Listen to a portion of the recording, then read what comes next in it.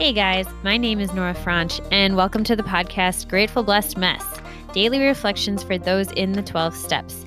I am a fellow 12-stepper and certified mindset coach, and I am here to introduce you to the value of mindset coaching in your 12-step journey. So if you feel like you are stuck in the steps, if you're slipping and sliding with your abstinence, mindset coaching may help you as it did me, and you can find me at CatholicMindsetCoaching.com. These episodes are meant to invite you in to consider the truths of 12-step wisdom and to join in the very real struggle of living them in action. I hope that it feels almost like a mini meeting, and I invite you to contribute your own share on the Grateful Blessedness Facebook group to keep the discussion going. My comments are based on my own experience, so feel free to take what you like and leave the rest. But my hope is to encourage you on your own daily 12-step journey. As they say, you cannot stay clean on yesterday's shower. So without further ado, let's begin.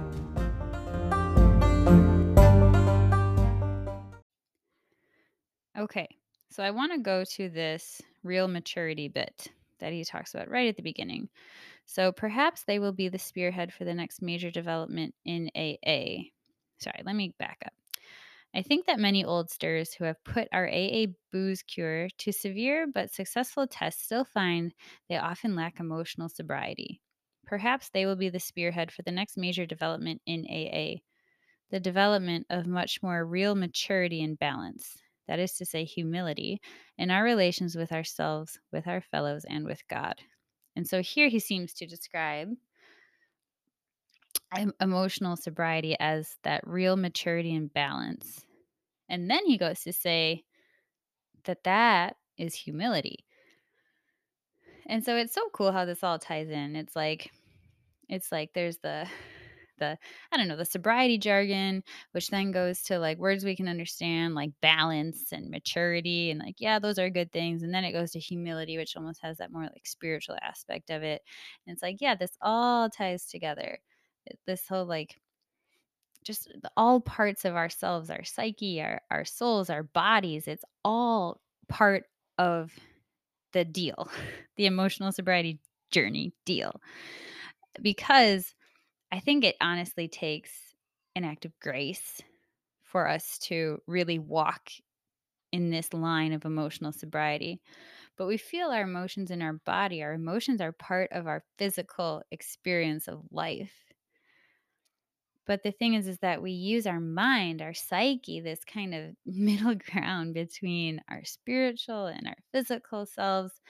And we have to use our mind to reason and think about our thinking and choose the path of emotional sobriety, which I then feel in my body, but can then only do so by the grace of God. And so again, it's a dance. It's that 1, 2, 3 dance, that waltz that we have, that 1, 2, 3 kind of thing, where usually I refer to that as the first 3 steps, but it's also a dance between like just the parts of me that are I physical, emotional, and spiritual, or physical, mental, and spiritual. Those are the 3 components of who I am that make me me, and they are all a part of this emotional sobriety piece. It's like a this like beautiful Venn diagram. It's like a triple Venn diagram, and that is where they all meet. And it is the balance point, that golden mean of virtue, that balance that we have where, the bubbles in the middle of the scale, or the those old fashioned scales are perfectly even, those arms are perfectly even. And we never stay perfectly in the middle, but it is always the goal. We know what we're working toward and we know how to correct. And in the beginning we have to make sharper overcorrections, and we swing one way and then we swing to the other side. Sorry. But then we learn how to start to titrate and calibrate and start to bring ourselves closer to the center. And that's what we get to do here. So, if you have any questions about that, or any questions about how coaching can help get you there, I'd love to answer. But just know that I'm praying for you, and I'm praying for you on this journey. And if you're even listening and curious, that means that you are someone who has started. That I think there are a lot of people in this world who don't even realize that they are hurting in this area.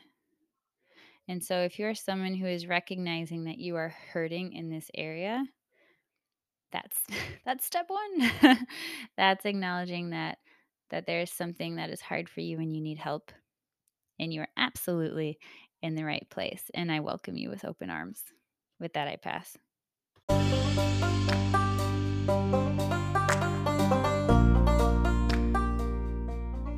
Thank you so much for listening to today's episode. If you feel that mindset coaching could help you on your 12-step journey, please feel free to reach out and find me at catholicmindsetcoaching.com. This is not a replacement for 12-step work. This is something outside of the 12 steps. It is simply something that has a heart for the 12 steps and those who are in it. And so, welcome. If you're here, chances are you may also be a bit of a mess, and I hope that you can learn to find some gratitude in the blessings that have come from your messes.